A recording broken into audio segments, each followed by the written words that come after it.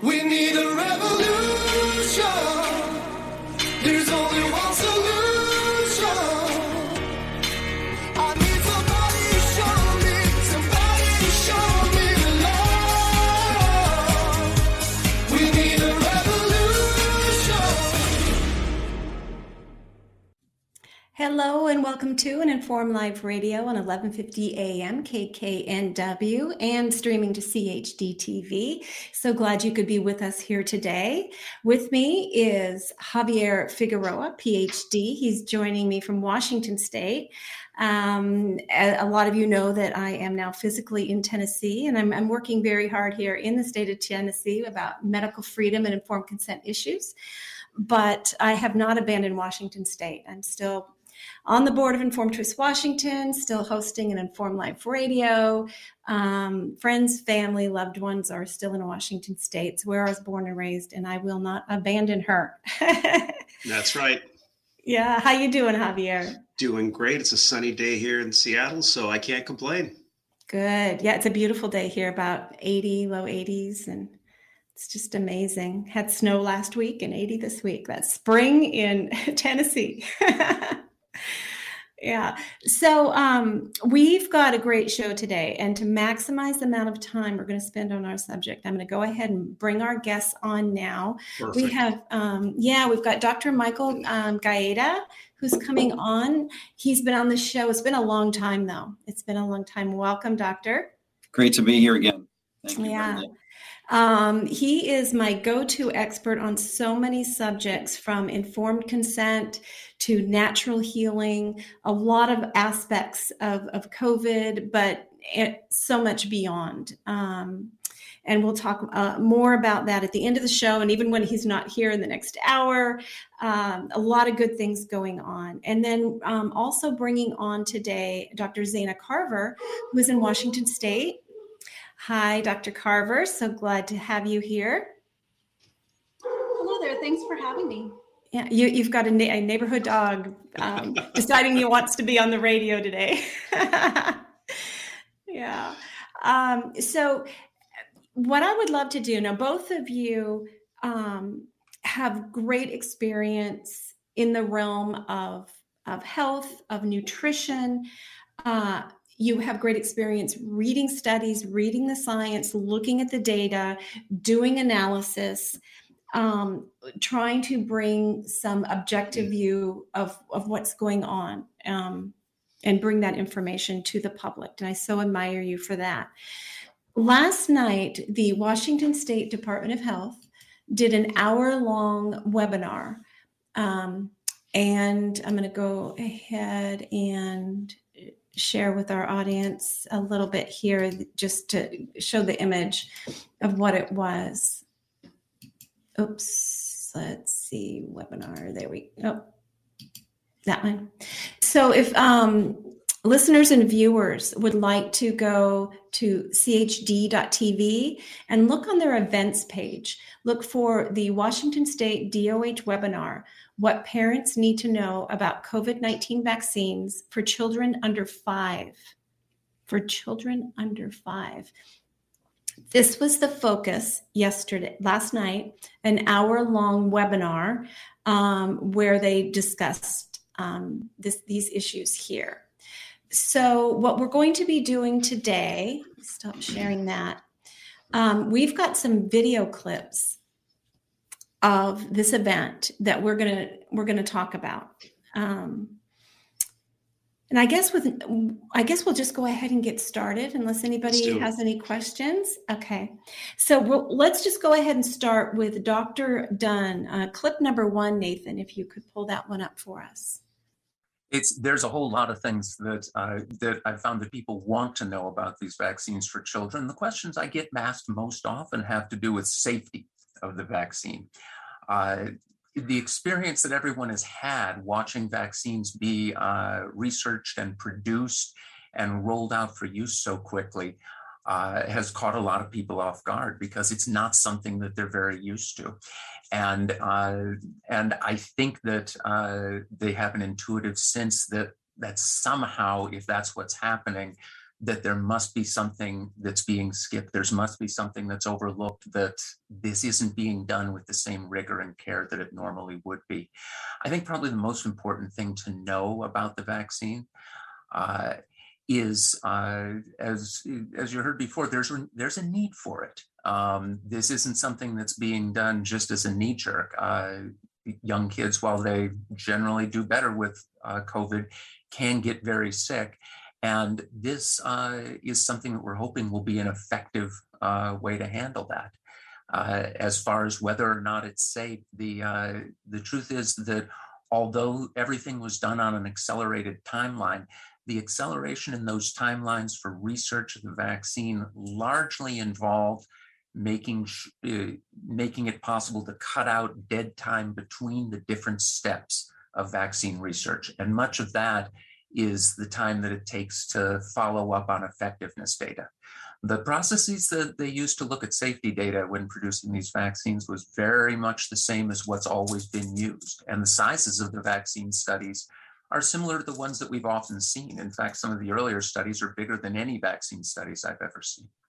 I think the most important thing to know is that most of us have kids as well, and most of us think along these lines, and this isn't something that any of us would want to recommend if we weren't absolutely certain that this was going to be both safe, effective, and really the judicious thing to do for your children and for your community.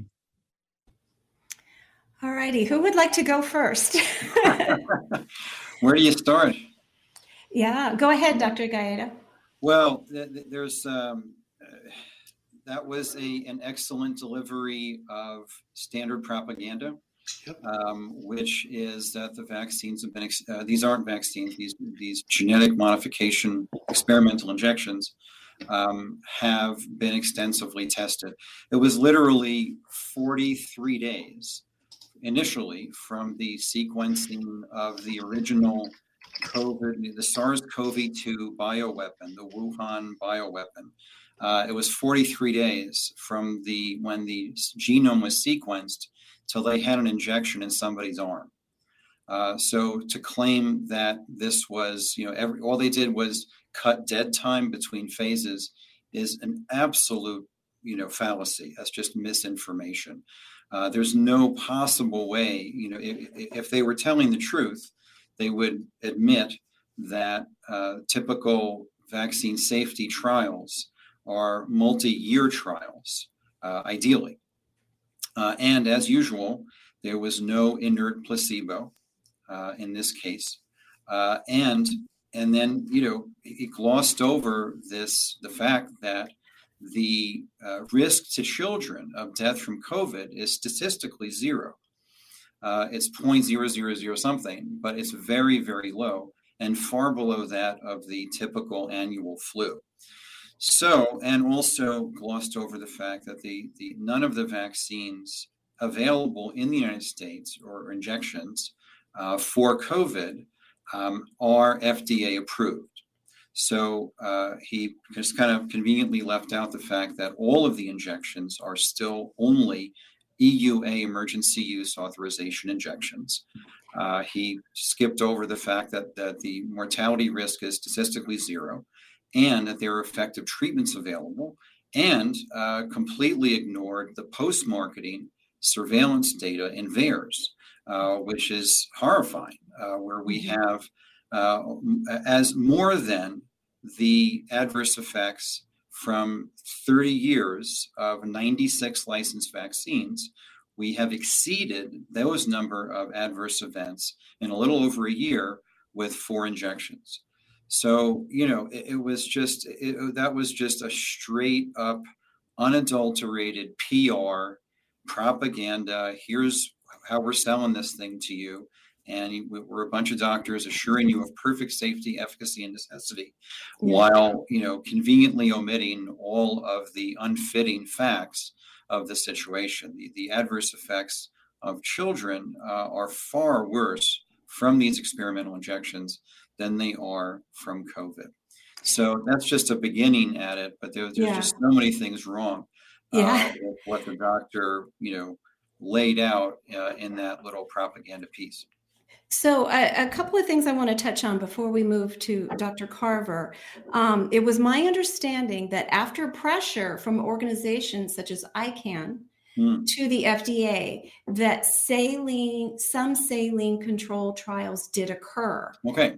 However, the phase 3 trials, after, what was it, 2 months, they looked at a small sampling of the people in the trial, decided, they look great. Let's go ahead and give it emergency use authorization, at which point they unblinded the study and offered the vaccine to everybody who was getting the placebo. So I think that I tried to be as accurate as I can here. So there were no completed saline trials. And in fact, the FDA a month or so ago officially told the vaccine manufacturers that because these products have been used in so many people and they're so safe and effective, we don't think it's practical for you to provide us any more data on your saline placebo arms. It's absurd, right? Yep. And without that, and the attempt to get a shot in every arm, if everybody in the world smoked, you can't prove that smoking causes cancer because you have no control group. You can't.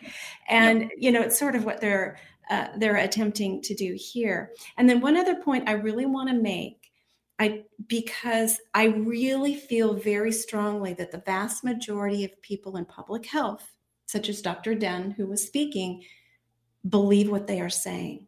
For sure. It's a religion to them that is cult-like. Yep. And it doesn't matter how much science otherwise that doesn't fit his narrative that you tell him, it doesn't sink in. I have worked with these people, attended meetings, had personal conversations with them for years now. They're nice people in person, but they are so dedicated to the idea that if it's called a vaccine and the FDA has put it out there for us to use, that they know what they're doing, and anybody who says anything otherwise must be ignored. So Dr. Carver, what are your thoughts about that opening gambit? I think you both covered it very, very well, and I agree with both of you 100%. There's just one more point that I want to draw, or at least elaborate on just a little bit, and that has to do with how he said that they went through all the appropriate safety testing.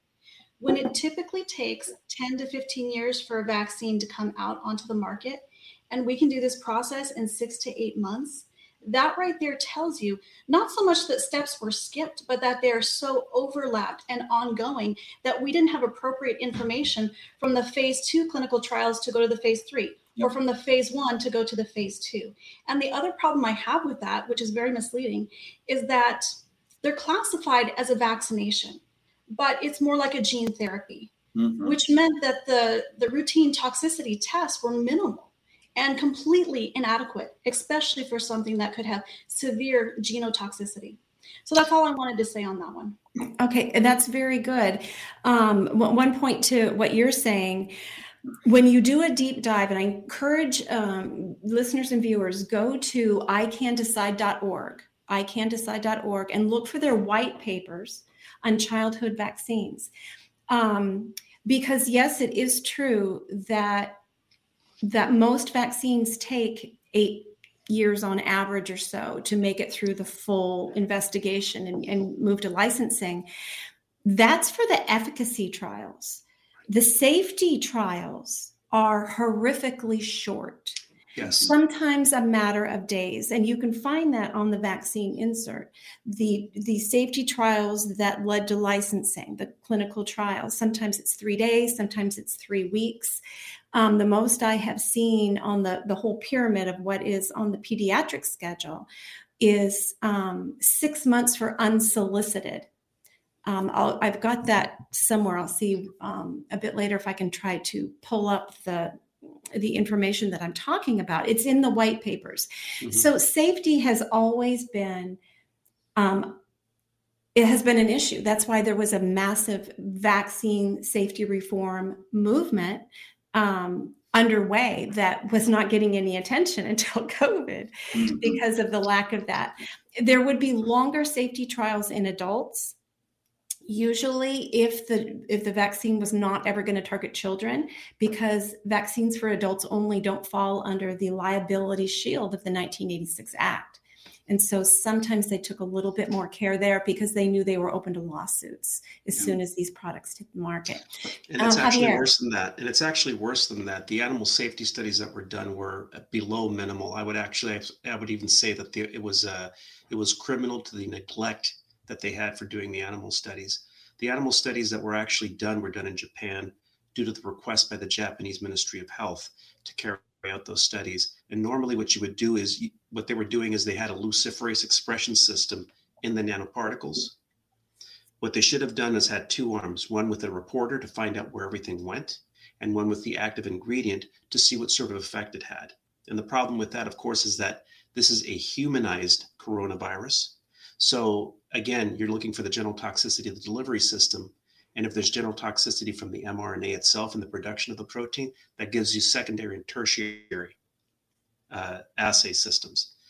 They didn't do that. They just tested to see if the nanoparticles were the toxic components. They never tested to see if mRNA was toxic in itself. So to say that they actually did everything in an accelerated pace is an absolute improvable lie. There is no other word for it. It is a lie that they did all the proper safety procedures. And that's my 2 bits. Thanks. All right. Well, let's move on to another recording. Nathan, let's just go ahead and pull up number 2, because this is where I think I would definitely echo what Dr. Dunn just said so eloquently. I think for many people, the importance is that this technology has existed long before the need for the vaccine. And this is not new technology. This existed. We've done other kinds of things, science in the same way.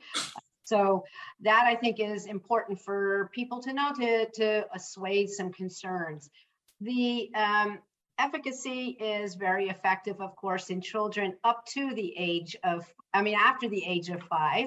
And we have not seen the major side effects that people were anticipating. I know from my practice that I can probably, in the hundreds of patients I see in the course of just even a few days, that I might have in 2 years' time seen maybe two kids over the age, more in the teenage, and who might have had some possible side effects that never even amounted to anything. So the science is there, the research has been done, and the efficacy in older people has been shown to be very good. All righty. Go ahead, Javier, because that's what you were just talking about. That I am utterly floored by how good the marketing has been by Moderna and Pfizer and the Department of Health at both the federal and state level, because that is an absolute and utter load of horse manure. I know. It's really hard to just stay professional in your response when it's so over the top, blatantly. It's blatant. I'm right now on the US FDA website, and basically a lot of what they call gene therapy is actually used to modify cells that they'll inject into people that have been modified by gene therapy. This is the first in kind gene therapy where you inject something that will be expressed in your cells. This is the first of its kind. So the fact that they're saying, oh, we're doing it, it's safe and all that, it's an utter, it's untrue. Yeah, right. And even if we were to be very generous and say, well, mRNA technology and lipid nanoparticles and other things had existed in the past, which, right, I agree with you, Javier, shaking your head, but you put them all together. But go look up the science on lipid nanoparticles. It is a toxic substance to inject. And you read the scientists, they conclude in these studies of these lipid nanoparticles saying, well, we hold out hope that we may someday be able to use these, but for now, the autoimmune disorders and the blah, blah, blah that they trigger, that technology is far from safe and effective. It is still in its infancy, and it may never be something that you can safely inject into human beings. So, yeah, on so many levels. Well, right, and the other piece I appreciate that, Javier, is the forcing the body cells on a persistent basis. We now have the data that this is persistent spike protein production. You're forcing the body to produce a foreign protein, and a lot of it, and persistently. One of my specialties is autoimmune disease, and that just can't go well. The spike protein resulting from the messenger RNA is very similar to at least 28 body cell types. So through what we call molecular mimicry or cross-reactivity, the likelihood that the antibodies produced to spike will cross-react with healthy body cells is very high. And so this whole thing, like, we've done this for a long time. This is old hat, basically. I mean, I really hear what you're saying, Bernadette. I mean, it's really, these are not scientists. These are cult members. Yeah. And they're just repeating the cult line without considering any other evidence. This is the narrative. This is the only narrative. And everything else needs to, as you said, needs to be ignored or criticized or canceled or whatever. If they were really if they actually had an interest in science, and health, and not just the narrative, they would objectively present all of the information. Well, here's all the safety data we have, post-surveillance from VAERS and other surveillance systems. And here is the increase in myocarditis in children. Here is because the side effects have been astonishing.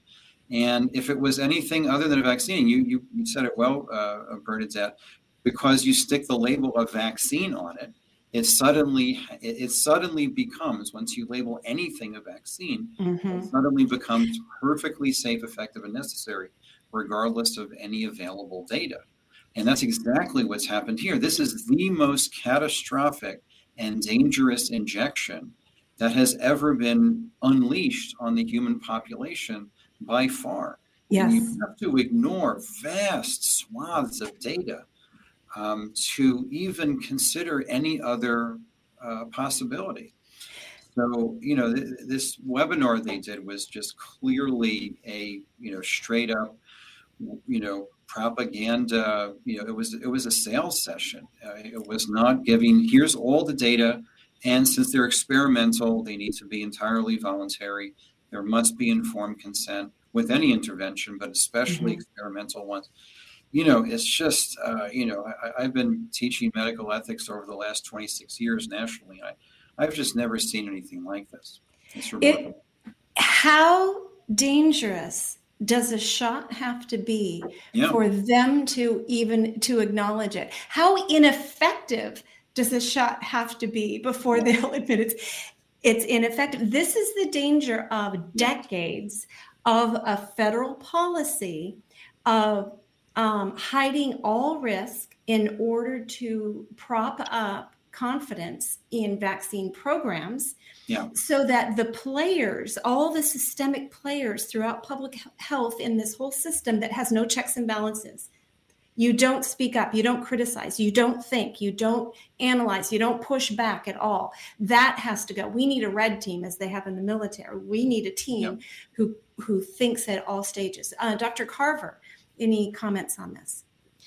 I just want to thank you for adding this, because that's where I wanted to take the last question. Out of everything that was said, this one statement is the one that angered me the most. To say that this technology has been well tested and out on the market is such a blatant lie. Yes, we've had early forms of this technology used for other applications, but this particular formulation, its composition, how it's produced, is absolutely untested and new. And just because, and this is something in general, they do the chemical switching game. You change the structure just slightly and give it a different name. And then now all of a sudden a chemical, let's take BPA for instance, if it's proven harmful, harmful. So you move on and you test BPS and BP, all of these different BPA derivatives until you find one that's a little bit safer, and then automatically assume it's safe.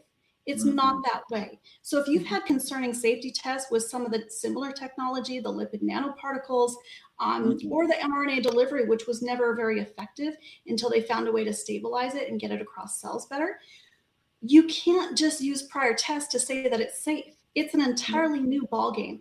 And we could be dealing with new toxicity concerns and safety concerns that we've never seen before. So that to me is the biggest lie out of the whole thing that I heard. Mm-hmm. Yes, agreed.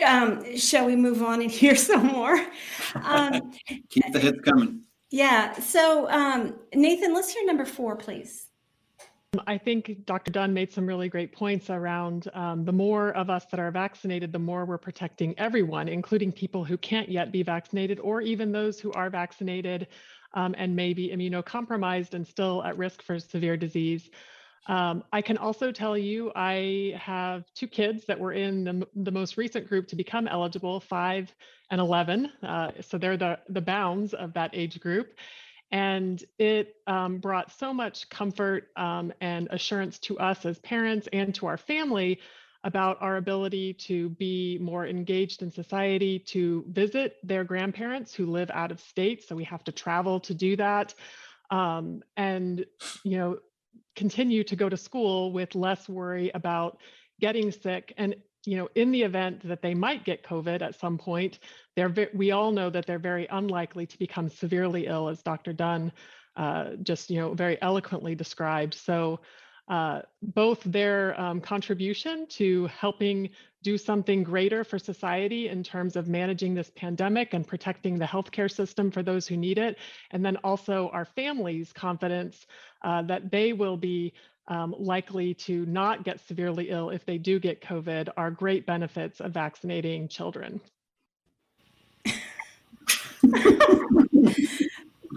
I feel sorry for Lacey, and I hate picking on, civilians as it were, but she works for the Department of Health, and there we go. The double speak.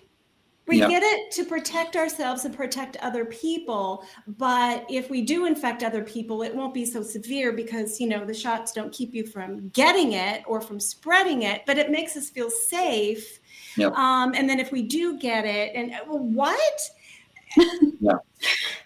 And then, okay, all of them, I'm screaming at the webinar last night thinking, okay, even if what you were saying is true, which we know it's not, in 4 months, then what? Hello, it wanes in 4 months. And then, how many a year are you going to get? Okay, yeah. I'll be quiet. So who wants to go first? Gotta go see grandma. Now we get to see grandma. Well, I was about to say, because you asked the question, Bernie, that how many children have to be injured or killed by these experimental injections until something changes. And I was about to say when one of their kids is killed or injured by the injection.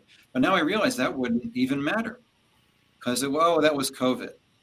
Right? Oh, that was something else. Oh, that was a coincidence, or that would have happened anyway. Or they might so believe, if you're that deeply entrenched in your worship of the product, the pharmaceutical product with a V on it, then you might think it was a sacrifice worth. Took one for the team. Really, you're hearing remarks of people whose children have been harmed who just say, well, we did it for the team and we know. But obviously, it's so devastating with these shots that there are others who completely have their eyes opened when it happens to them. But treatments exist. All of this, there's another clip, I don't know if we'll get to it, where Dr. Dunn absolutely denies that there's any treatments that exist. And this is the only hope. Yeah. And that is so infuriating because all of the children who end up in the hospital, they could have had their severe disease avoided, most likely, had they been put on like the FLCCC protocol or one of the other excellent protocols, being given ivermectin, vitamin C, D, zinc. Yeah, and this is so important, Bernadette, that, our concern we're not going to ever change, as you pointed out, we're never going to change any of these people's minds because they're cult members and they've drunk the Kool-Aid and whatever you want to say. My concern, I think all of us here, our concern is with those parents and those who actually are willing to think for themselves and ask questions. It's the unwillingness to ask questions which defines science. All science begins with a question, and then goes on to observation and such, and then ask more questions. The point for parents is there are key essential points. One is that there hasn't been a medical emergency for, conservatively a year and a half. About that time, the death risk became less than that of the typical annual flu. Secondly, that it's not a binary solution. Either you get a vaccine, so-called, or die, right? The data, now we have all this data from the last almost year and a half that there is, and even according to government data, these injections do not prevent infection. They do not prevent transmission. So there's the, I'm not going to get sick. I'm going to protect everyone else and protect the herd. That goes out the window. And we have at best a mild reduction in symptoms. And, I want to underline the point you made. None of these injections, the reason they suppressed the effective treatments was so that the EUA could be granted. You can't get an emergency use authorization if there are other effective treatments available. And, whether it's in conventional medicine or with ivermectin, hydroxychloroquine, whether it's in, my specialty of natural medicine, there are very, very effective preventatives and treatments available. But all of that had to be suppressed. I just had a conversation a couple of weeks ago with Paul Merrick, and his horrifying experience of watching patients die in the hospital because he wasn't allowed to treat them after he had saved thousands of lives. They had to do that. So parents need to know if they do nothing, the child's risk of serious illness or death is near zero. Secondly, there are effective prophylactic or preventative measures available. They're extremely safe. And if the kid gets sick, no bigs. Their risk of serious illness is near zero, and there are effective treatments available. And that the injections, again, do not prevent infection, do not prevent transmission. And the risk profile is horrifying in terms of how many children have been injured or killed. Yeah. And you bring up a really good point. I want to remind listeners, if you haven't already, find yourself a fantastic practitioner such as Dr. Gaeta. He's not in Washington State, though, so if you're in Washington, you don't get to go to him. But find yourself a wonderful practitioner who you are aligned with in your approach to health and healing before your kids get sick. Go have some consultations. Find out how to optimize your child's immune system, keep them healthy, figure out what treatment avenues you will take if your child gets sick with any illness. Because the worst time to decide what to do is when your child's got 103 fever and are throwing up, right? You want to have made that decision beforehand and have that professional to guide you. We do not minimize for those for whom flu, COVID, anything is serious, it is serious. We do not minimize that. We don't want anybody to die. We don't want anybody to die of the response to COVID, the COVID injections, or COVID itself, or whatever else is out there making people ill. Quick question. Go ahead. Sorry. So quick question. So, and again, this is just my ignorance on the makeup of the Board of Health in this particular group. Does anyone know what the relationship is? Like, for example, I saw Kaiser Permanente, Seattle Children's Hospital, Board of Health. What sort of relationship do they have with Pfizer, with Moderna, with HHS? Because there's so much, I'm sorry to say this, there's so much cross interaction with so many different committees. What is the conflict of interest? Do they actually have no conflict of interest? A little bit? A lot? I don't know if that's something that you've looked up, Dr. Carver. It's a great question. Dr. Gaeta.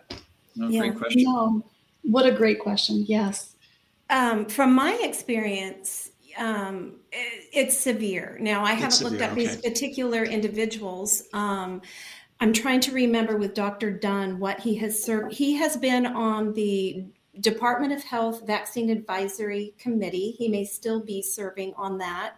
He's not on the Board of Health, but he's usually called in for anything vaccine related to give his advice. And he's often interviewed by the media, that sort of thing. Now, don't quote me here. I think that he is one who has gone to Atlanta to the ACIP meetings.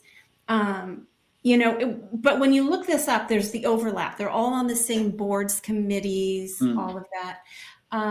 It looks like we have a phone call. Shall we go ahead and take the phone call from Sabina from Idaho?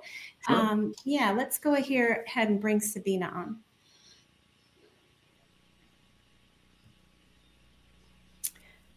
Are you there? I am here. Hi. Hi. Thank you for taking my call.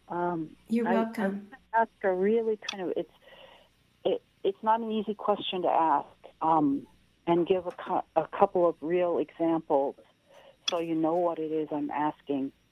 I'm very much with Dr. Gaeta in my awareness about all of this that you're speaking about, which I really appreciate everything you've brought.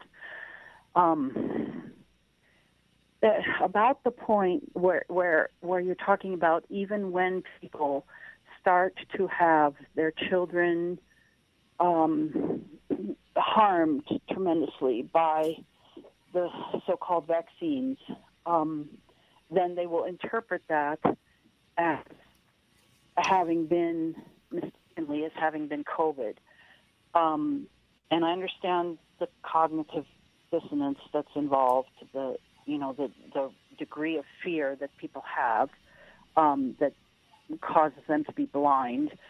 And I understand the frame of reference that people come from is so deep that it can't see beyond that. But I live in a little town. I have for some time lived in little towns, and this is the first example. There are some very effective and people that I, respect, PAs that function as primary care here. And the one has a sister that worked in a bigger city hospital and very sincerely believes the sister's interpretation that the people that were unvaccinated in that hospital were the ones that were getting much, much sicker. That's their experiential communication. And so, and then going by that, which she sincerely believes, she stands behind the whole, mandated vaccinations and masks and all that. And then second example is in a small hospital here, people that I knew, the wife died in hospital during one of the times when that was happening a lot.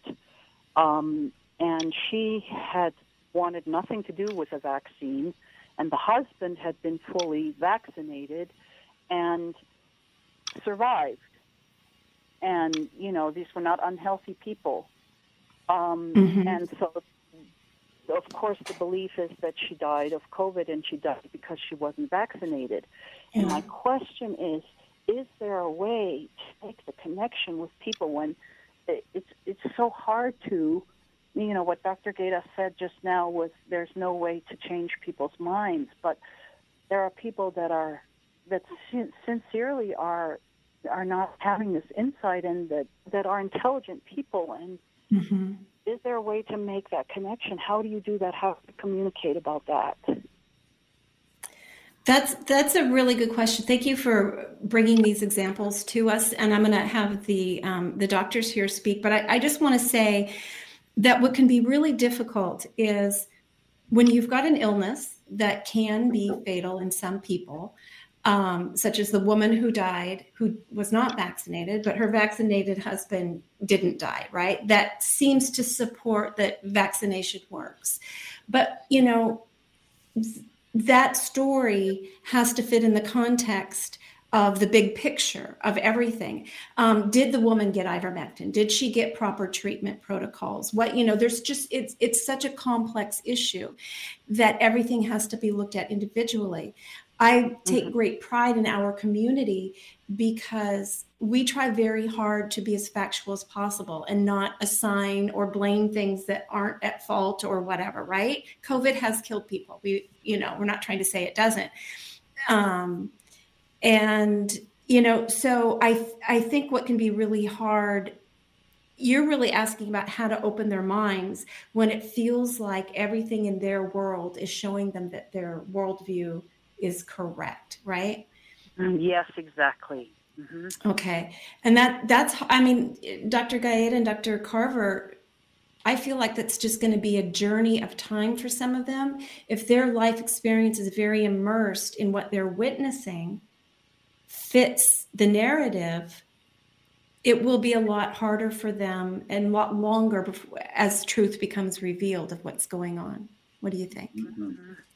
Thank you for Yeah, I mean, for sure. We call that in research, we call that confirmation bias. You'll tend to find evidence that supports your perspective. And, you know, I just want to be clear, and thank you for calling in, Sabina. Every death is tragic. People have died from the bioweapon and its variants that have followed. And every death is tragic. And, you know, it's you know, the human tragedy of that is significant and is a real thing. And, you know, I didn't mean to imply that, no, we can't ever change anybody's mind, but that folks will fall into two groups, you know, one group, and, you know, what you pointed out, what's been pointed out about fear, you know, just physiologically, when a person's afraid, they stop thinking. They're not thinking rationally when they're afraid. And so the fear of a bug has been, you know, the primary driver of behavior, because, you know, when folks are in a state of chronic fear, they don't, oh, well, let's logic this out. Let's reason this out. Let's look at all the perspectives. Let's look at all the data.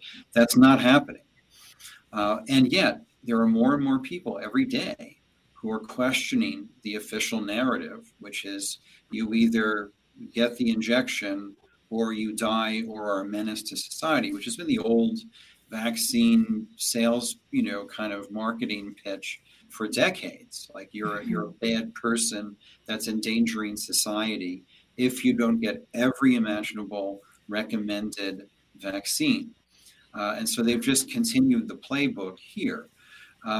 But there are more and more people every day who are open to say, well, you know, I'm hearing different things. Let me just look at it and see, you know, what makes sense to me, which is really what we would want. But the hospital protocols, you know, for COVID have been really quite primitive, we'll just say, and really have not taken into account all of the available treatment options. Bernadette mentioned a few things, but, you know, for folks who are seriously ill, you know, the hospital might be a useful place for them to be, but statistically over the course of the last 2 years, there's been just a lot of problems and you know, thousands of people dying because of the hospital treatment. And so, you know, and the other key thing is, you know, the whole epidemic of the unvaccinated line that the current president spouted, that piece of propaganda back in December. You know, it's going to be a dark winter for the unvaccinated. They're going to drop like flies. This is a pandemic of the unvaccinated. Nice little sound bites. But now we have so much data that it's actually the opposite that's true. If we look at data from England, if we look at data from Israel, the vast majority of serious illness, hospitalization, and death has been in the fully vaccinated and boosted and all the rest of it. And one of the line with statistics methods they did to do that was that a person is considered unvaccinated for 14 days, and in some cases 28 days, but typically 14 days after vaccination. So if you get an injection today and you die in 3 days in the hospital of injection injury, you are counted as a COVID death. Oh, they died of COVID. How terrible is that? Because you're not even considered vaccinated until at least 2 weeks post-vaccination. And 45% of the people who were killed by the injections are killed within 48 hours. So it's a very clever way to hide, a boatload of vaccine injury and murder or death post-vaccination by considering everybody 2 weeks post-injection to be unvaccinated. So there's just been a lot of lying with statistics, and I know it doesn't make it into the mainstream media, but what I'm hopeful, because more and more people are asking questions, waking up, questioning the narrative, looking at other sources of information, such as is presented here. And I'm very hopeful about that. And that's why vaccine demand has tanked. And so now they're looking for new markets. Let's get the little kids. Let's get the 5 to 11. Let's get the under 5. Well, yeah. And we know the move into children is because when they transition out from under the liability shield of the PrEP Act, they want to be under the 1986 Act. And we know they've got billions of doses of this stuff sitting in warehouses, and it's going bad. I mean, the mRNAs have to be stored at cold temperatures. They never even talk about that anymore. It was such a big deal in the beginning, but you've got to think about that. I've got one more clip I want to play, and Nathan, could you pull up number 15 for me, please? Yeah, 15. The truth is, for something like this is something where the benefit to risk ratio is so clear that there's not much question in my mind that this is an appropriate thing to do for my child and for yours. If, as I said before, if your child's the one that this happens to, that is devastating. And I have witnessed that with other vaccine preventable diseases. The truth is, if I thought to myself, well, I'll take the risk that my child's not going to get COVID, and that if they do, they're not going to get seriously ill, and they're not going to have permanent lasting sequelae from it, and I won't get them vaccinated. And if it turned out that I guessed wrong, and they wound up permanently devastated as a result of something that I could have prevented, that's not something I could possibly live with. And that's the way I think. I never ask patients to do anything that I wouldn't personally do for myself or for my family. And this is something that I absolutely had us do. Yeah, thanks, Sean. I think those are great points. It's important to remember that COVID-19, severe disease and death, is absolutely preventable through vaccination now. Tao, what are your thoughts? Well, I know it seemed like we've been saying for a long time, a vaccine for kids 6 months through 4 years is just around the corner. It seems like we've been saying that for a long time. And I know it's been a long wait. Families are really, really eager to get their youngest kids vaccinated, and so are we. But I think the time that it's taken shows that the testing and approval process, it's not just a rubber stamp. It's better to wait and to make sure that the data has really been reviewed carefully, and that we can really feel confident about the safety effectiveness. It's far better to wait for a final approval of a vaccine that we can feel really confident in than to rush through the process and then, in retrospect, wish we had taken more time to study the vaccine and its effectiveness and side effects. So the vaccine for kids under 5 is coming. It's taken longer than we all wish it had, but it is coming. And when it does come, I think we can all feel really good about getting our infants and preschoolers vaccinated. Wow. So we've just got about 5 minutes. Dr. Carver, last thoughts on that? And I'm just in shock. I'm so in shock that he actually talked about a risk-benefit ratio when we have been discussing there's no benefit. I mean, if your vaccine doesn't protect you, how does it protect me? How does my vaccine protect you? And then as far as risks, both known and unknown, I have no idea how he can say that other than It's very deceptive. It's extremely deceptive. What he's doing is playing on people's fear that COVID is much worse than any side effects from the vaccine. But if you get online and you look up real, not rare, you can see hundreds of thousands of accounts from people who have been damaged by the vaccine. And this is such a horrible deception to make parents so afraid of this virus that has less than a zero risk or presents that to healthy children. Why would you do this to parents? He's trying to scare them into this and pretending like it's the only option, when we know that it's not only unnecessary, but ineffective and extremely risky. Exactly. Thank you. Dr. Gaeta? Yeah, if your eyes are closed, right. It's just, I don't have a lot to add other than, it's just all evidence to the contrary is not even going to be considered, So again, our focus is, Well, I was going to say, take this opportunity here to tell us about your ongoing class that discusses vaccinosis and some of these other issues, if you could. Yeah, we just started at the Gaeta Institute for Holistic Health Education here. It's at michaelgaeta.com. And by the way, about 85% of my practice is virtual, so I work with patients around the world. But at michaelgaeta.com, MichaelGaeta, you'll see right on the homepage our new course just started in COVID vaccinosis, which is how to minimize damage from the injections and also minimize possible injury from being around those who have received the injections. And this is a 15-week course that we just started. Folks can jump in on that, and wanted to give folks who would like to join us a discount on the course for being here today. It's Informed Life. Informed Life will give you a big discount on the course. And then you'll also see information about our other courses. We have a lot of online education for practitioners and the public. And then my clinical practice, which again is mostly by phone and video, is there too at michaelgaeta.com. Thank you so much. Last word, Javier.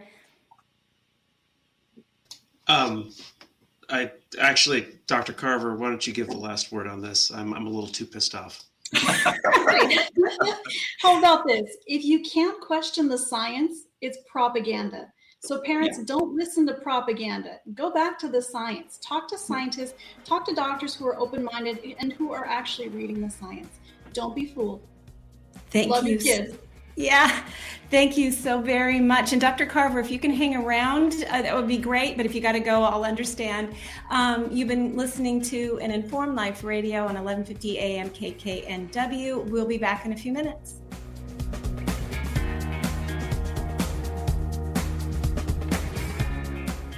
Hi, I'm Lynn Redwood, president of the nonprofit Children's Health Defense.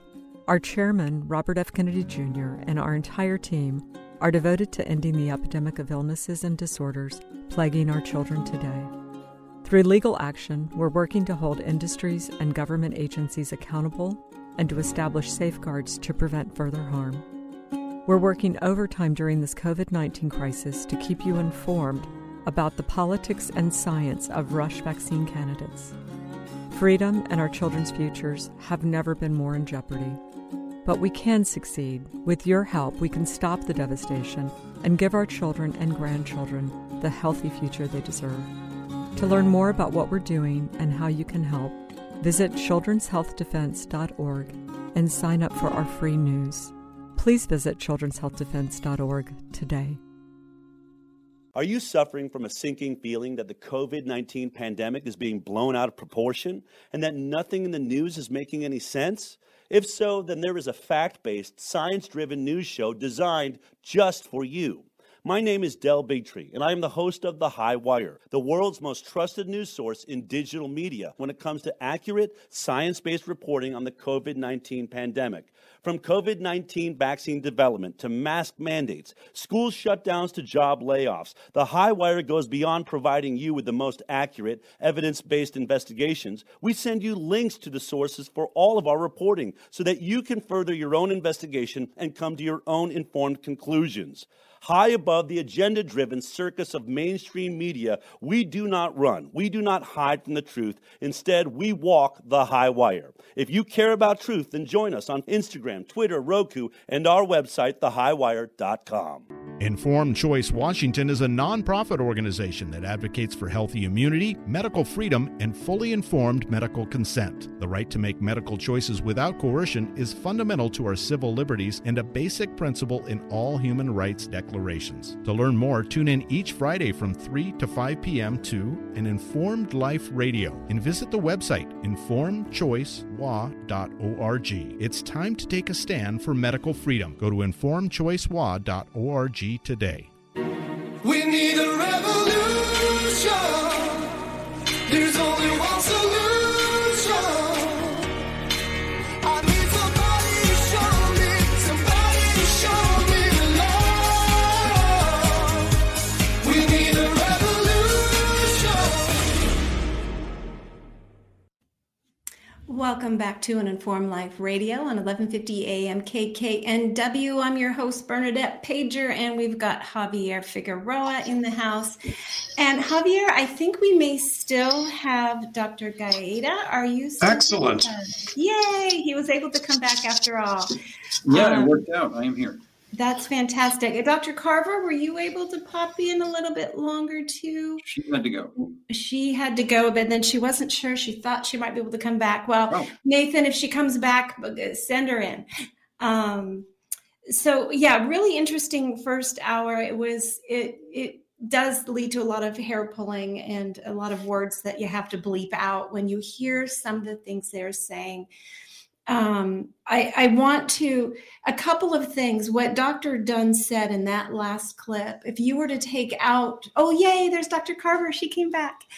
If you were to replace COVID-19 with a COVID-19 shot in that last comment that Dr. Dunn made about if you could have done something to prevent your child from, having something horrible happen to them.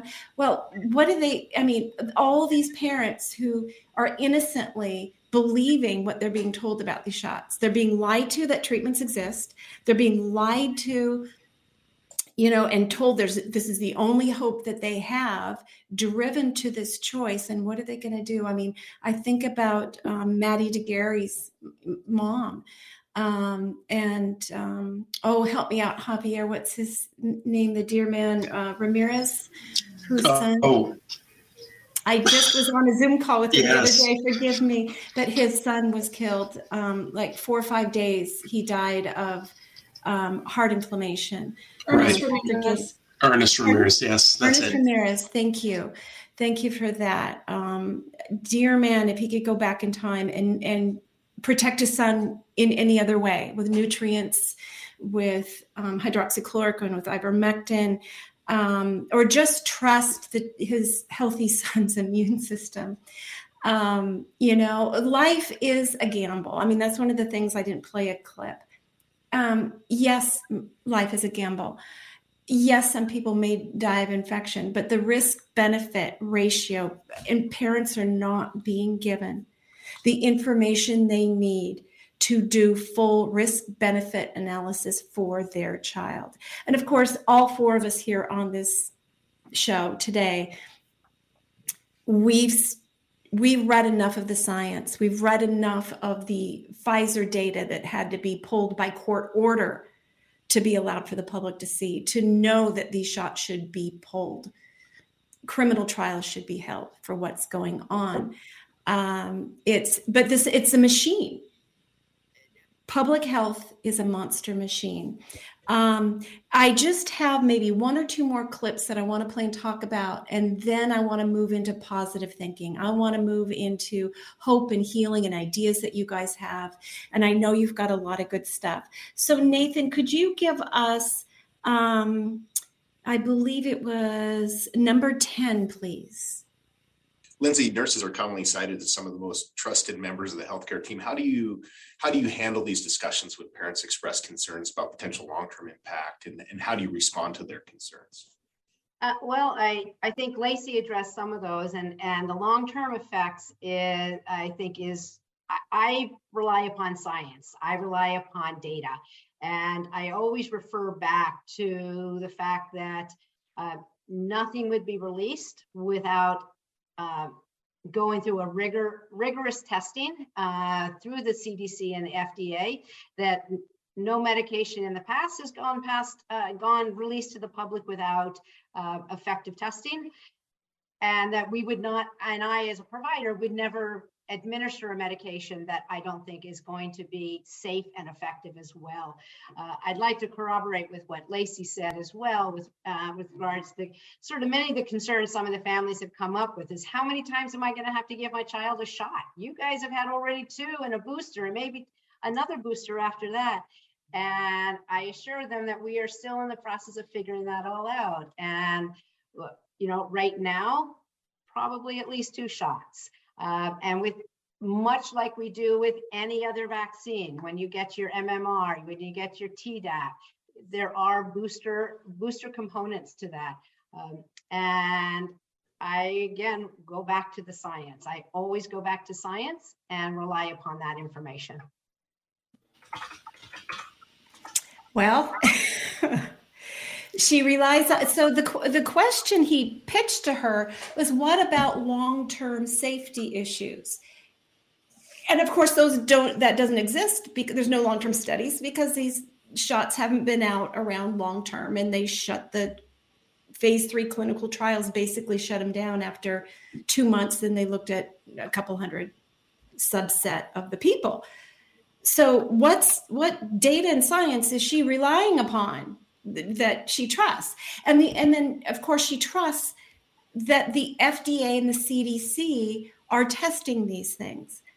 But what she does not acknowledge is that the CDC and FDA do not test vaccines. They accept third party data from the vaccine manufacturer who stands to profit in the billions.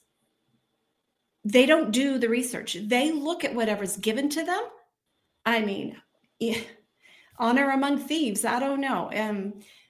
So it's that remark to me was so very concerning, that she just trusts it's safe. If they say it's safe, it's safe. That's it. Yeah. The whole system is so corrupt. I'm becoming wordless again. So Dr. Gata. Yeah, it's reminded me of Fauci saying, "I am the science." And if you question this, if you question me, you're questioning the science. By the way, this past week, the pharma kingpin, Fauci,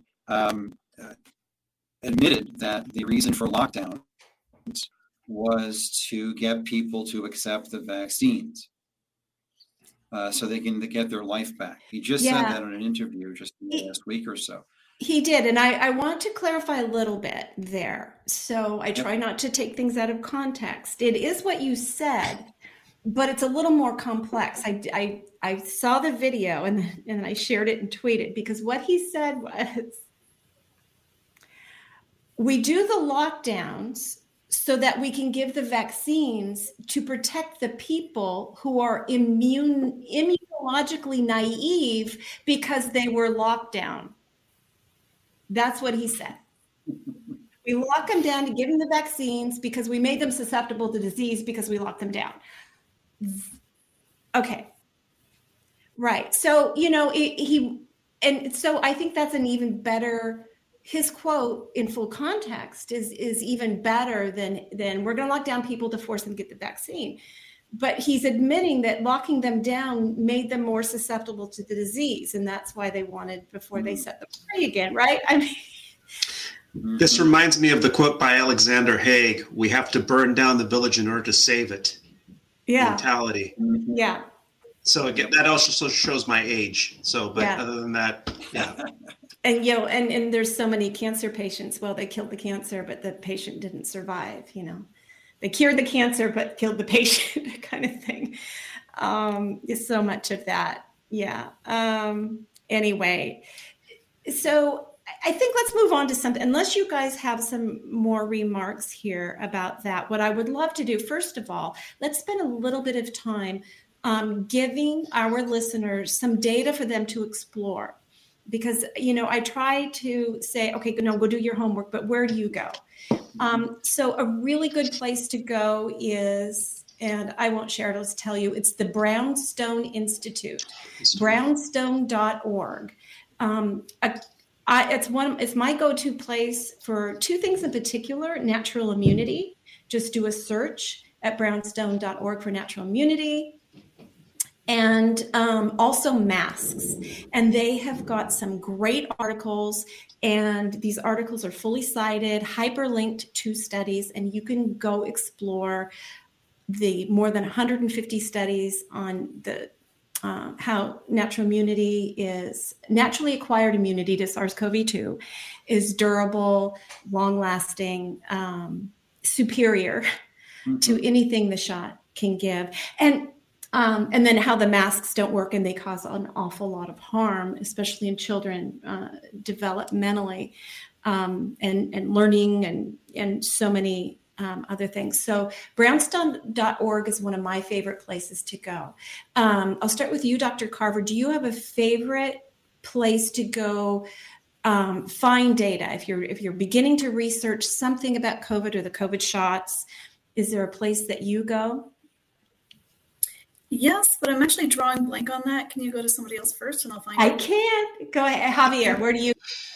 Normally, I go to the Brownstone, Gaeta, Steve Kirsch, Jack Lyons Weiler, Popular Rationalism, FLCCC, Frontline Doctors. There's so many IVM Meta. Oh, spell that. IVM Meta.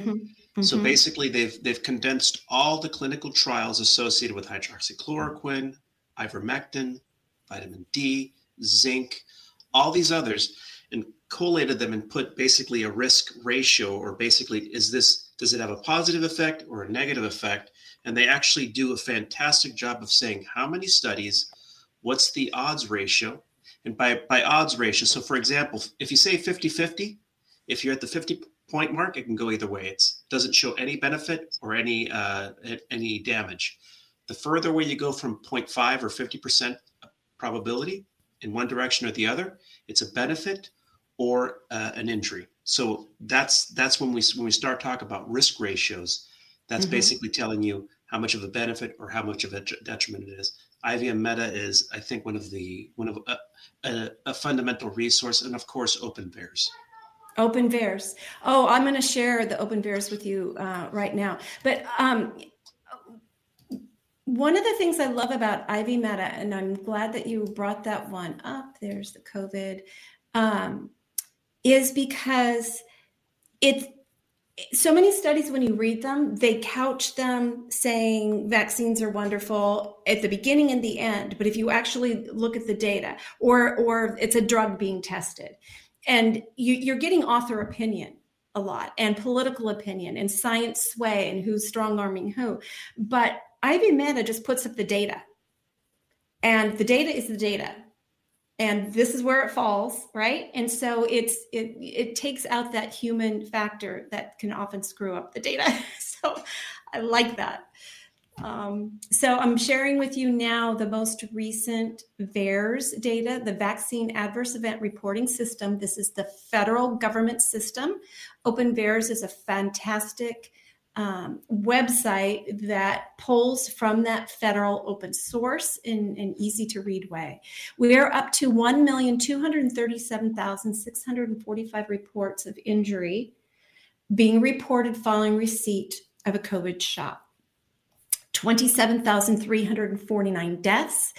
This has a handy little tab. This is all VAERS COVID deaths reported. Some of those are not in the United States. If you click on this little tab, it'll reduce things down to what has been reported for people living in the United States. That can be an important difference if somebody's not believing your figure and they're comparing it to data they got elsewhere. Just look to see if it's only US or if it's all reports to VAERS. One of the concerning figures I look at here, look at the myocarditis is up to 39,177 reports of myocarditis and pericarditis.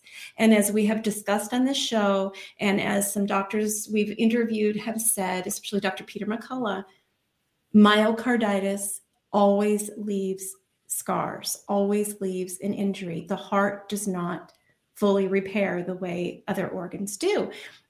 It will undermine whoever experiences it, their cardiac health for the rest of their life. We have 50,700 people who have reported they are permanently disabled. And we know that this represents, what is the factor, Javier? Well, are you familiar with the factor of underreporting? 1 to 10% is usually what the range is. But I think that, I think this is well-trodden ground, Bernadette, right? We know this, we've been talking about it for many years. I think that what can we do in terms of preventative or recovery, and also what we can do on the political front as well, I think is probably a good use of our time. I don't know if you think that might be a better trajectory to move forward on. No, recovery is where we need to go. Let's leave our listeners here. Dr. Carver. Yeah, can I give you my top 3? I wasn't ready before. Yes. Truth for Health Foundation is 1. Truth for Health. And then Doctors for COVID Ethics, and 4 is spelled with a number. And then the third one is Canadian COVID Care Alliance. Those are my top 3. I forgot about that one. Oh, That's yeah. fantastic. Yeah, those are very good.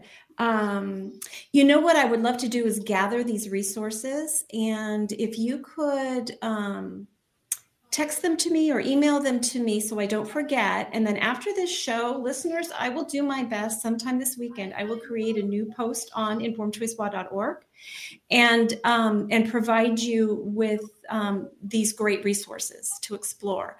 And I may just go ahead and add them to our resource page, because we have a resource page. There's just so much information out there. It's an abundance of riches here that we have to guide you to. And these are top doctors, scientists, nurses, professors, PhDs. You don't have to just trust Bernadette. Just go hear and read and think critically, right? That's what's so important, is for us all to, and that's why this show exists. It's an informed life. We want individuals to feel confident that they can go out and read information, take it in and process it, and trust that they can make the right decision for themselves and their children. There's a big move to make people feel like they can't trust anybody but the experts. And how dare they question the experts or think for themselves, but you can, you should. It's called freedom. And the other is called tyranny, right? When you're not allowed to think for yourself. Yeah. So let's then shift away from taxpayer-funded propaganda. Yeah. I just want to share a page that is sort of a page of pages, which is our Awake page, which is at michaelgaeta.com/awake. AWAKE. Okay. And this is our attempt to provide a list of resources. These are the ones that I look at. Not all of them every day, but these are some of my favorite resources that I have found that have been very useful. So at michaelgaeta.com/awake, you'll see there's 170 websites. Wow. And including the ones we've spoken about today. And you'll see I just updated it earlier today. And, okay, I was going to say you updated it right now as we are speaking. That's exactly how efficient Dr. Gaeta is. Because I actually did not know about Brownstone. I love it already. So I just added that. But this is a great resource for people of in various categories of legal issues, physicians, citizen activism. There's different categories of things which can be helpful. But those are some of my favorite resources there. I love that. Yeah, go ahead. I want to just underline something that came up when you showed the VAERS data in the kind of VAERS search engine of openvaers.com. The couple of things. One is that McCullough he's pretty generous. He's saying that it's underreported by a factor of 4 to 5. So in other words, very conservatively, you can multiply all of the numbers that we're seeing on OpenVAERS at least by a factor of 4. And I think that's very low, but McCullough said, yeah, it's probably 4 to 5 times greater than that. The second thing is if you go back to when you put the page up, it's very useful to just toggle, if you want to put it up again, if you're able to do that. It's quite an astounding statistic that I had mentioned earlier, but if you can get a visual on it, it can be quite disturbing. So if you go to the top of the page and just click on the OpenVAERS logo at the upper left, and you'll see all adverse reactions. This is from a grand total of 96 vaccines that are licensed by FDA or under emergency use authorization, which are the recent COVID injections, over 30 years. And so if we look at 96 vaccines over 30 years, the number is 2.1 million. Now, if you click on the COVID page, then you'll see that well over half of those have happened in the last, less than a year and a half with 4 EUA injections. That's astounding. That, statistically, the number of reported adverse reactions. And so the typical criticism, because listeners should know what they'll hear from the, cult members or folks who are just blindly accept the narrative no matter what, is, oh, this is meaningless because it's voluntary. And this doesn't matter because it's voluntary. Anybody can submit a report. So this data is garbage. And that's the standard, kind of narrative line or that you'll see. Well, it's true. Anybody can submit a report, but this is more than overbalanced by the underreporting. Sure, are all of those 1.2 million reports of injuries and deaths from these experimental injections, are all of them strictly due to the injections? Probably not. But if you if you take into factor the underreporting, that way more than overbalances any adverse effects or deaths that may have been from other causes. So that's just a very important thing to say. The Lazarus report has less than 1% of vaccine injuries. So you could multiply all of these numbers by somewhere between 4 and 100. And to get a better or more accurate idea of what's going on. So we've never seen this before.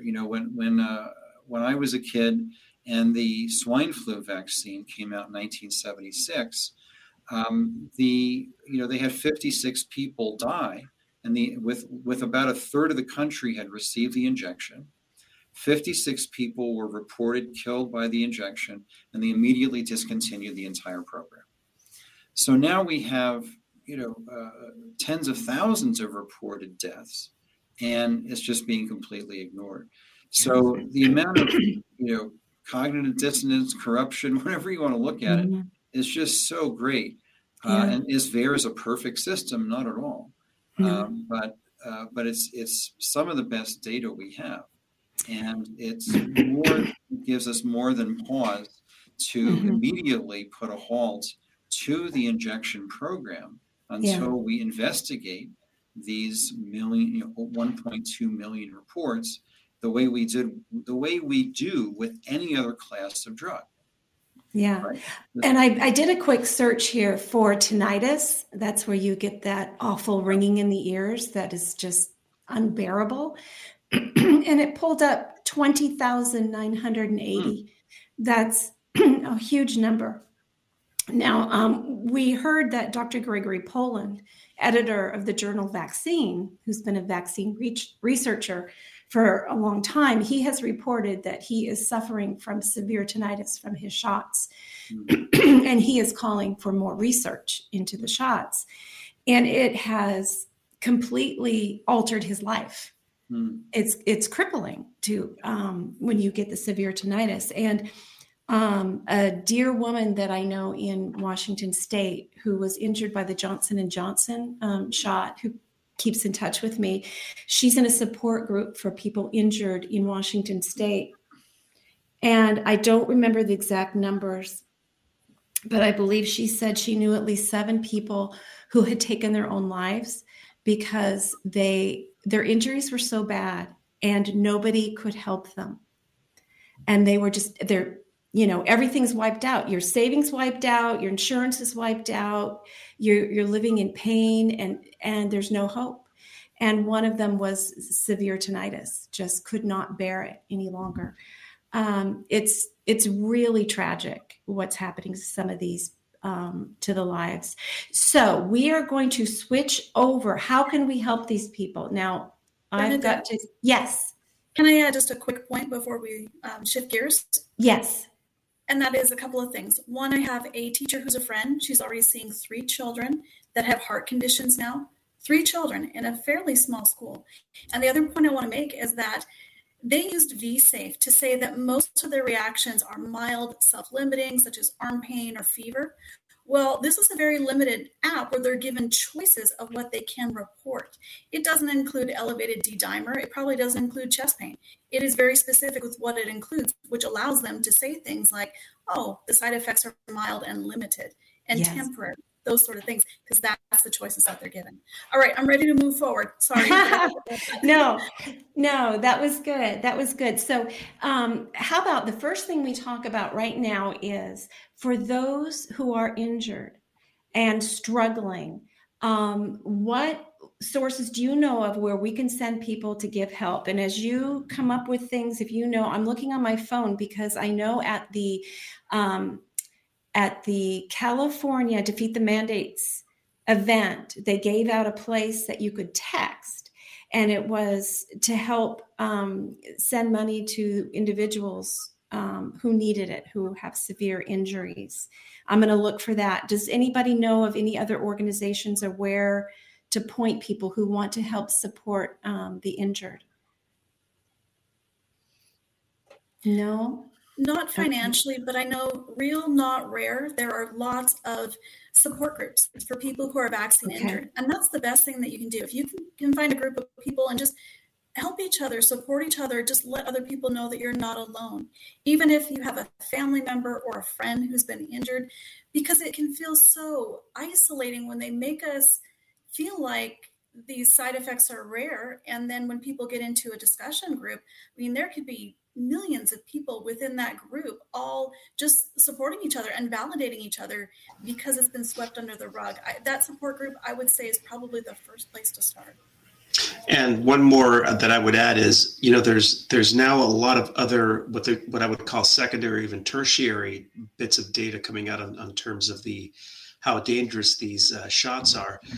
Ed Dowd used to be a BlackRock financial analyst, and he was talking to several people that work as I'm trying to remember what the term is for the people that actually do the number crunching for life insurance. Actuarials, that's the word.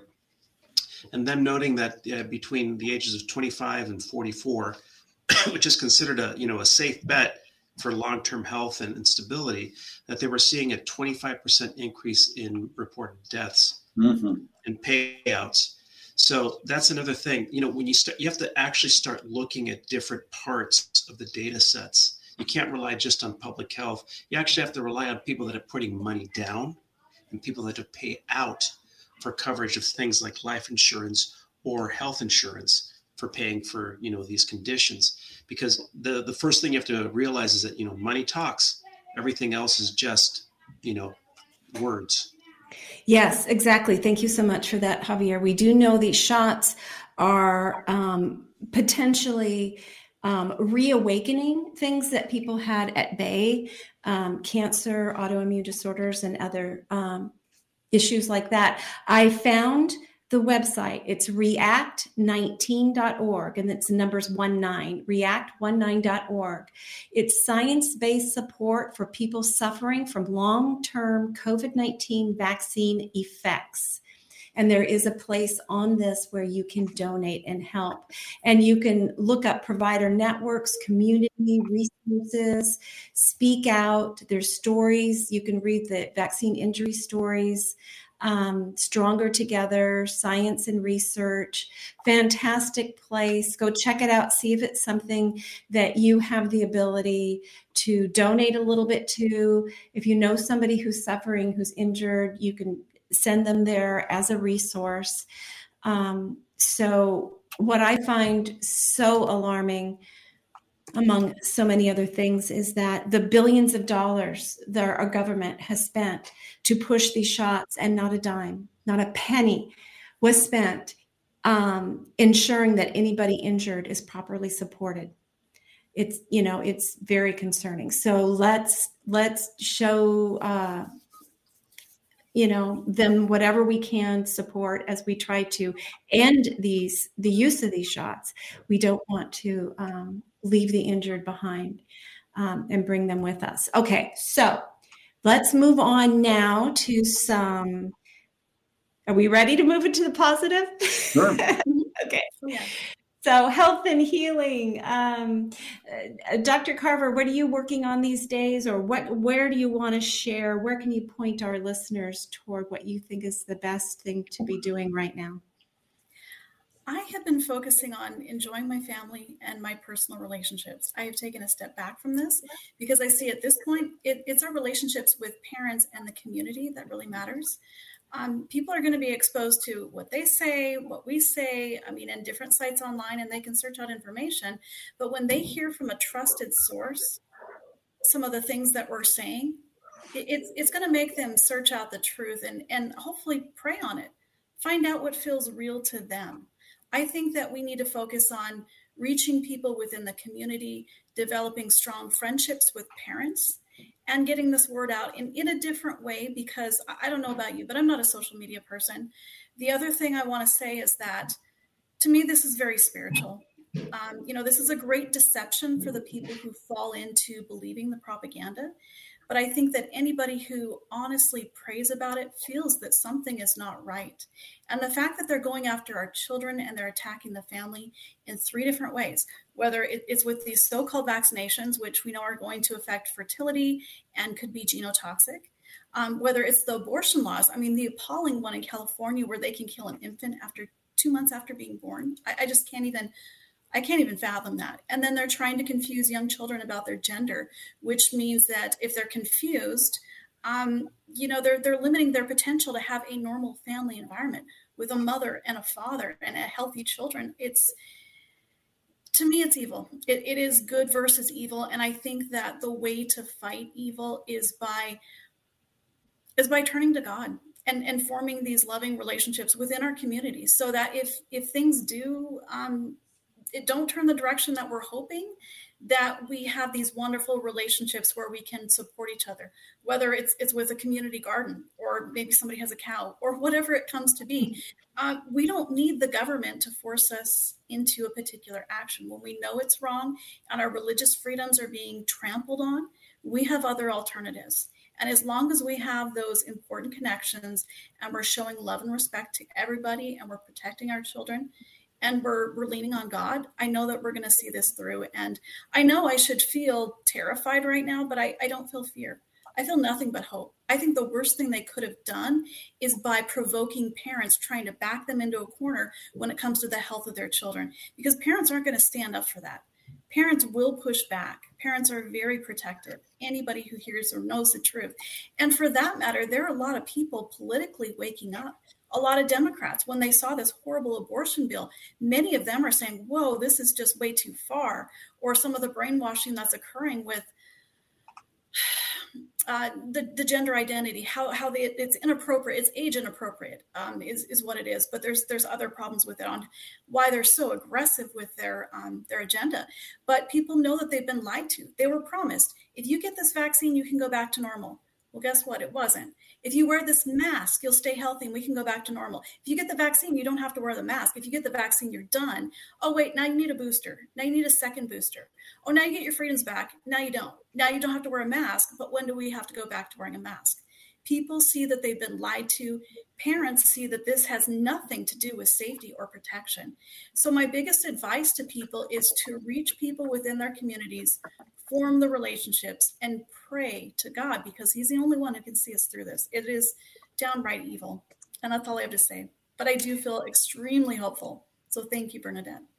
Oh, you're welcome, and thank you so much. I am a firm believer in community. I do believe this is a spiritual war on many levels, and one of the evils of them locking us down and keeping us from each other has been that separation. We are social creatures, and finding that community. And I think a lot of the problems happen because a lot of life in the United States, we don't have that community. We drive an hour and a half to our jobs sometimes, and you don't even know the person who lives across the street. So, we have kind of created these dystopian situations that allow this separation of us from our community to happen. And so a silver lining, the COVID chaos, has been rediscovering why community is so important, and why your faith, whatever that may be, is so very important. Dr. Gaeta.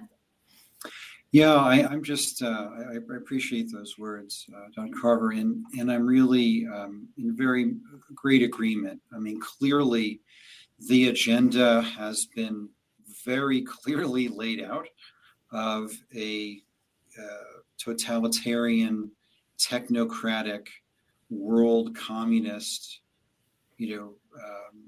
society, and all of these measures being very, very specifically designed to keep people unempowered or disempowered. And so I really believe, as Dr. Carver was saying, that in a different way to say it, that the Great Awakening will occur, not the Great Reset. And I think, the nefarious work of the global oligarchs and technocrats in the World Economic Forum and elsewhere, where this COVID, this kind of scamdemic, as it's being called sometimes is being used as an excuse to institute a totalitarian world government, or whatever you want to call it, and digital currency, and the absolute loss of individual freedoms, driving a wedge between children and their parents, which is always like right out of the basic playbook of every totalitarian regime, is to separate children from their parents in some way and get children away from their parents' influence under that of the state. These are all very, well-worn tactics out of the playbook.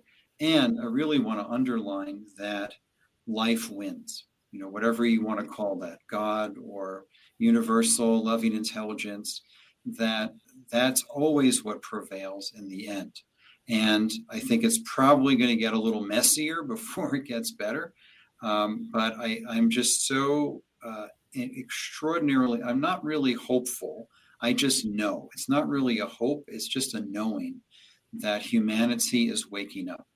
And as Dr. Carver said, that these truly horrifying lockdown, quarantine, mask, destroy businesses, all of this has really caused greatest harm to children. But it's also woken more and more people up that this just doesn't add up.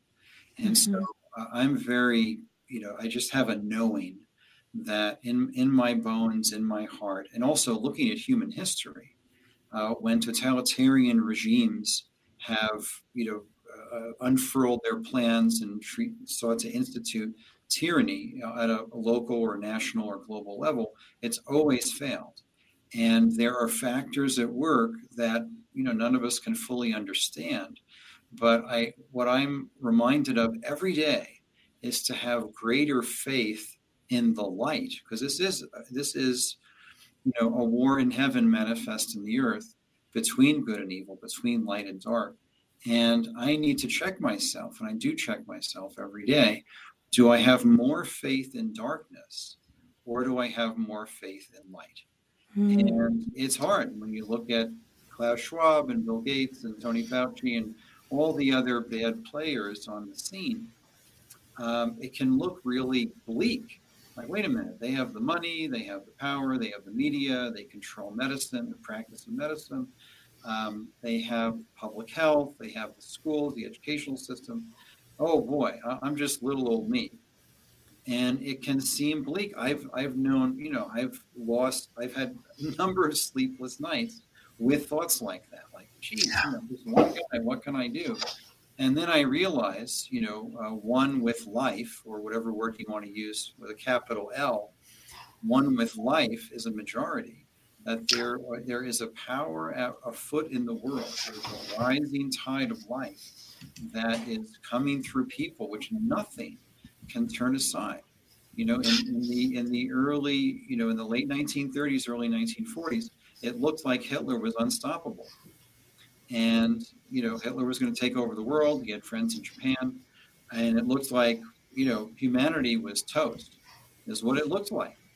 And life worked it out. Hitler made a strategic error with Russia, and the United States entered the war. But life worked it out that global tyranny didn't happen. And I don't know exactly how it's all going to play out, but I do know the end is sure. And I do know that life and light always, without exception, throughout all of human history, prevails against darkness and tyranny. And so it's not a hope, it's not a wish, it's a knowing that is always what happens. And I guess my greatest desire for people is that they remember how big they are, to remember the largeness of who they are, to remember the greatness of why we came into the world, and to remember the enormity of our power to create. And as people remember these things and have greater faith in light than darkness, it's just, it changes our whole experience individually. Mm-hmm. And then as our individual experience changes, and that becomes our collective experience. So I think we do need to keep telling the truth and call out the nonsense, call out the lies, expose the corruption that really needs to happen.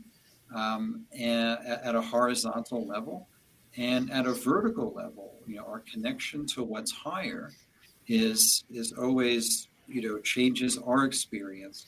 And then as we change individually, it automatically changes our collective experience.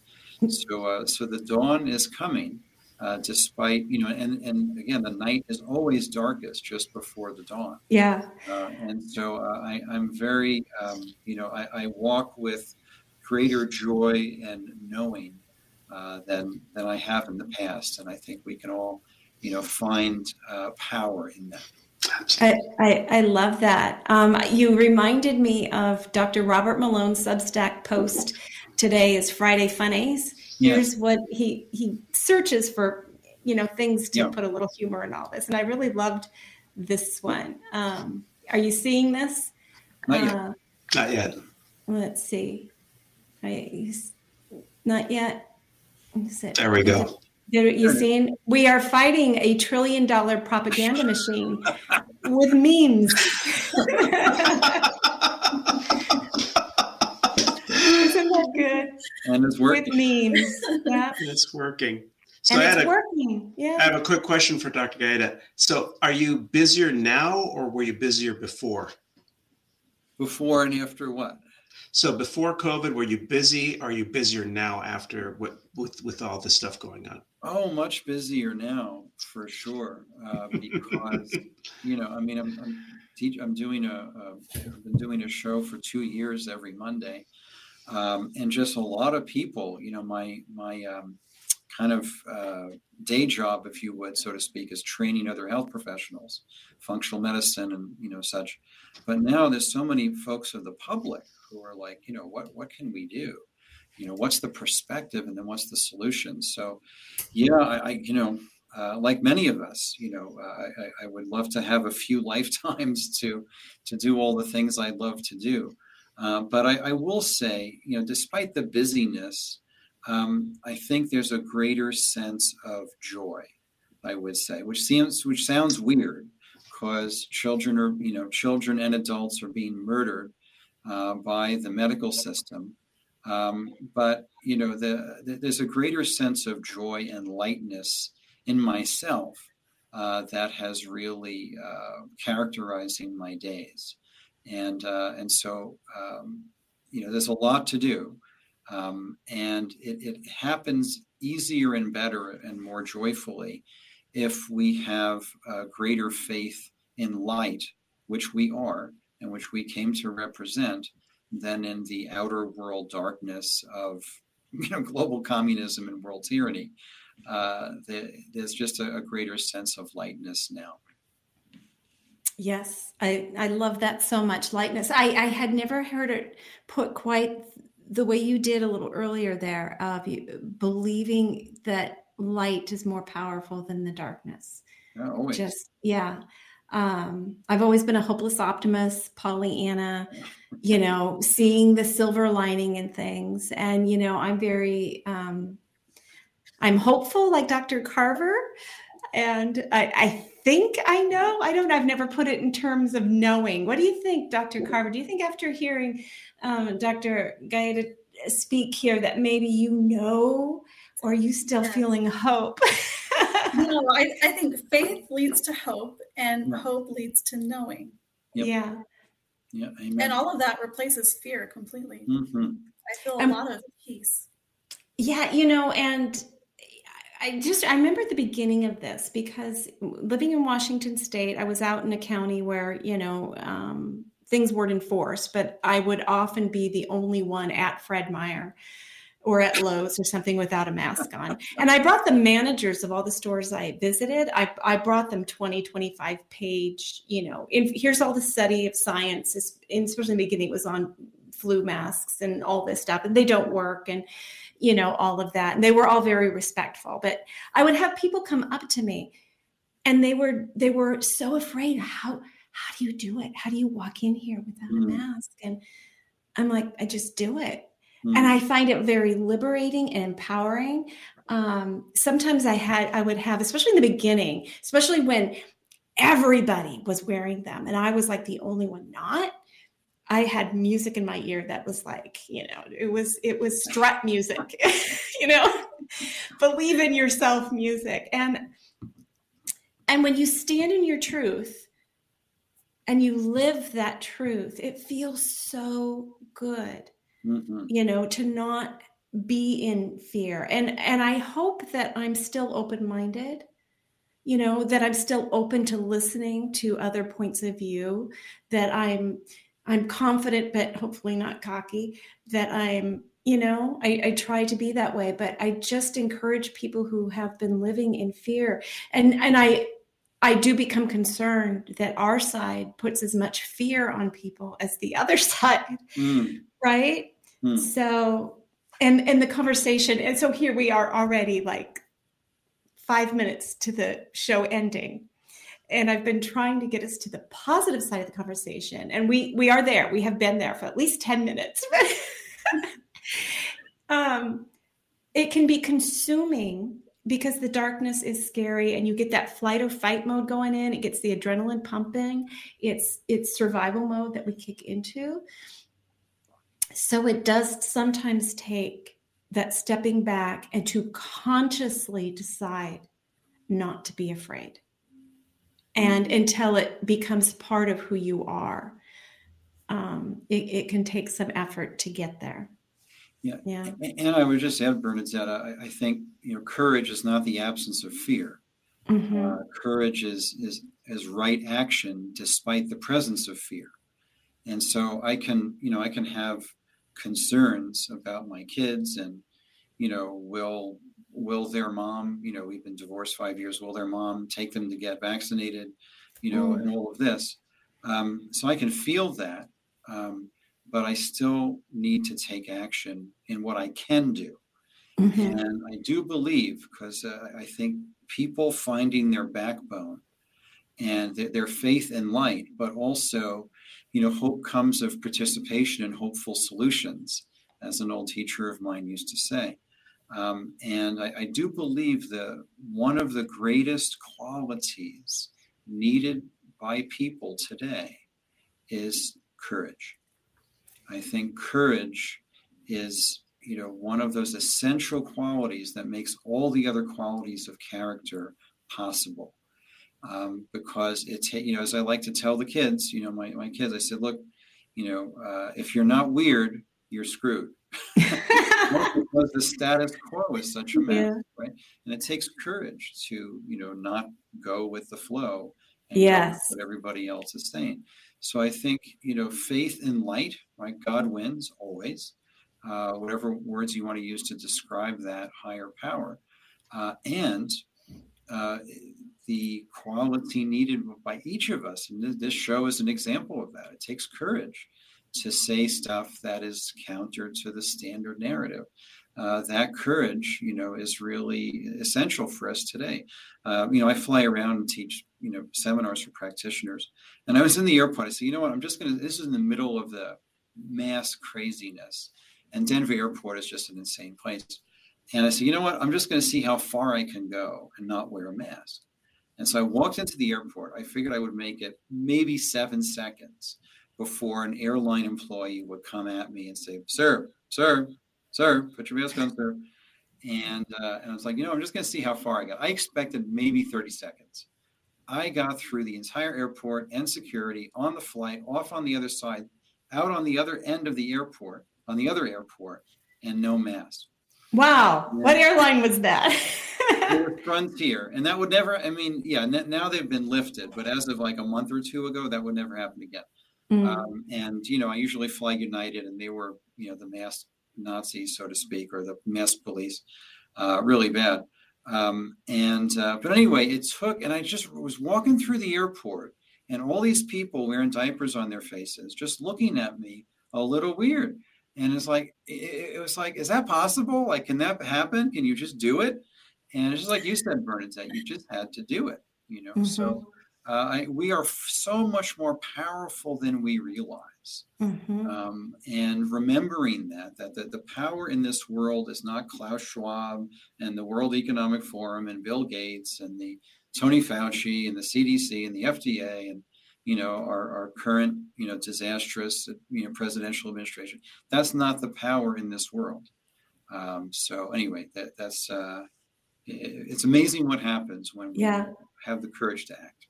Yeah, exactly. Dr. Carver, your last words here. I was just thinking about that. I make it a point to smile at people wearing a mask. I went and stood behind this young woman in line, and I asked her, how's your Easter going? And she was wearing a mask, and she got uncomfortable and went to a different lane. I thought, you know what? I think she needed to evaluate why she would feel so uncomfortable with a stranger just opening up a polite conversation with her. So I get it. Yes, we are definitely powerful. And I feel that. The more people you smile at wearing a mask, the more they're going to realize, why am I so programmed to be afraid of strangers? Yeah. We need that human connection, and that's been taken from us, and I'd like to see us take it back. I love that. Javier? Oh. Nothing, and thank you. This has been great. It has been a great 2 hours with Dr. Carver, Dr. Gaeta, Javier, and Bernadette. We're going to say ta-ta for now. Thank you for being with us. You've been listening to an Informed Life Radio on 1150 AM KKNW and CHD TV. We'll be back next week.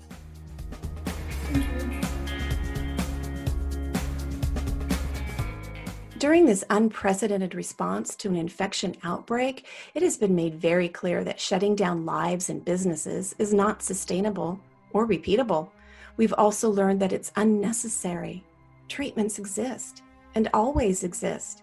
For 99% of the population, nutrients and oxidative therapies that support the immune system and improve symptoms are always available to address viral infections.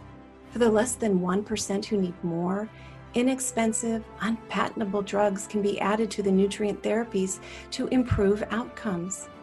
It's time each and every one of us empower ourselves with this knowledge. We need not ever bring our lives to a halt again. We can both save lives and retain the liberty that nourishes us body and soul. Learn more at healthyimmunitynow.org. That's healthyimmunitynow.org. Are you suffering from a sinking feeling that the COVID-19 pandemic is being blown out of proportion and that nothing in the news is making any sense? If so, then there is a fact-based, science-driven news show designed just for you. My name is Del Bigtree, and I am the host of The High Wire, the world's most trusted news source in digital media when it comes to accurate, science-based reporting on the COVID-19 pandemic. From COVID-19 vaccine development to mask mandates, school shutdowns to job layoffs, The High Wire goes beyond providing you with the most accurate, evidence-based investigations. We send you links to the sources for all of our reporting so that you can further your own investigation and come to your own informed conclusions. High above the agenda-driven circus of mainstream media, we do not run. We do not hide from the truth. Instead, we walk the high wire. If you care about truth, then join us on Instagram, Twitter, Roku, and our website, thehighwire.com. Informed Choice Washington is a nonprofit organization that advocates for healthy immunity, medical freedom, and fully informed medical consent. The right to make medical choices without coercion is fundamental to our civil liberties and a basic principle in all human rights declarations. To learn more, tune in each Friday from 3 to 5 p.m. to an Informed Life Radio and visit the website informedchoicewa.org. It's time to take a stand for medical freedom. Go to informedchoicewa.org today.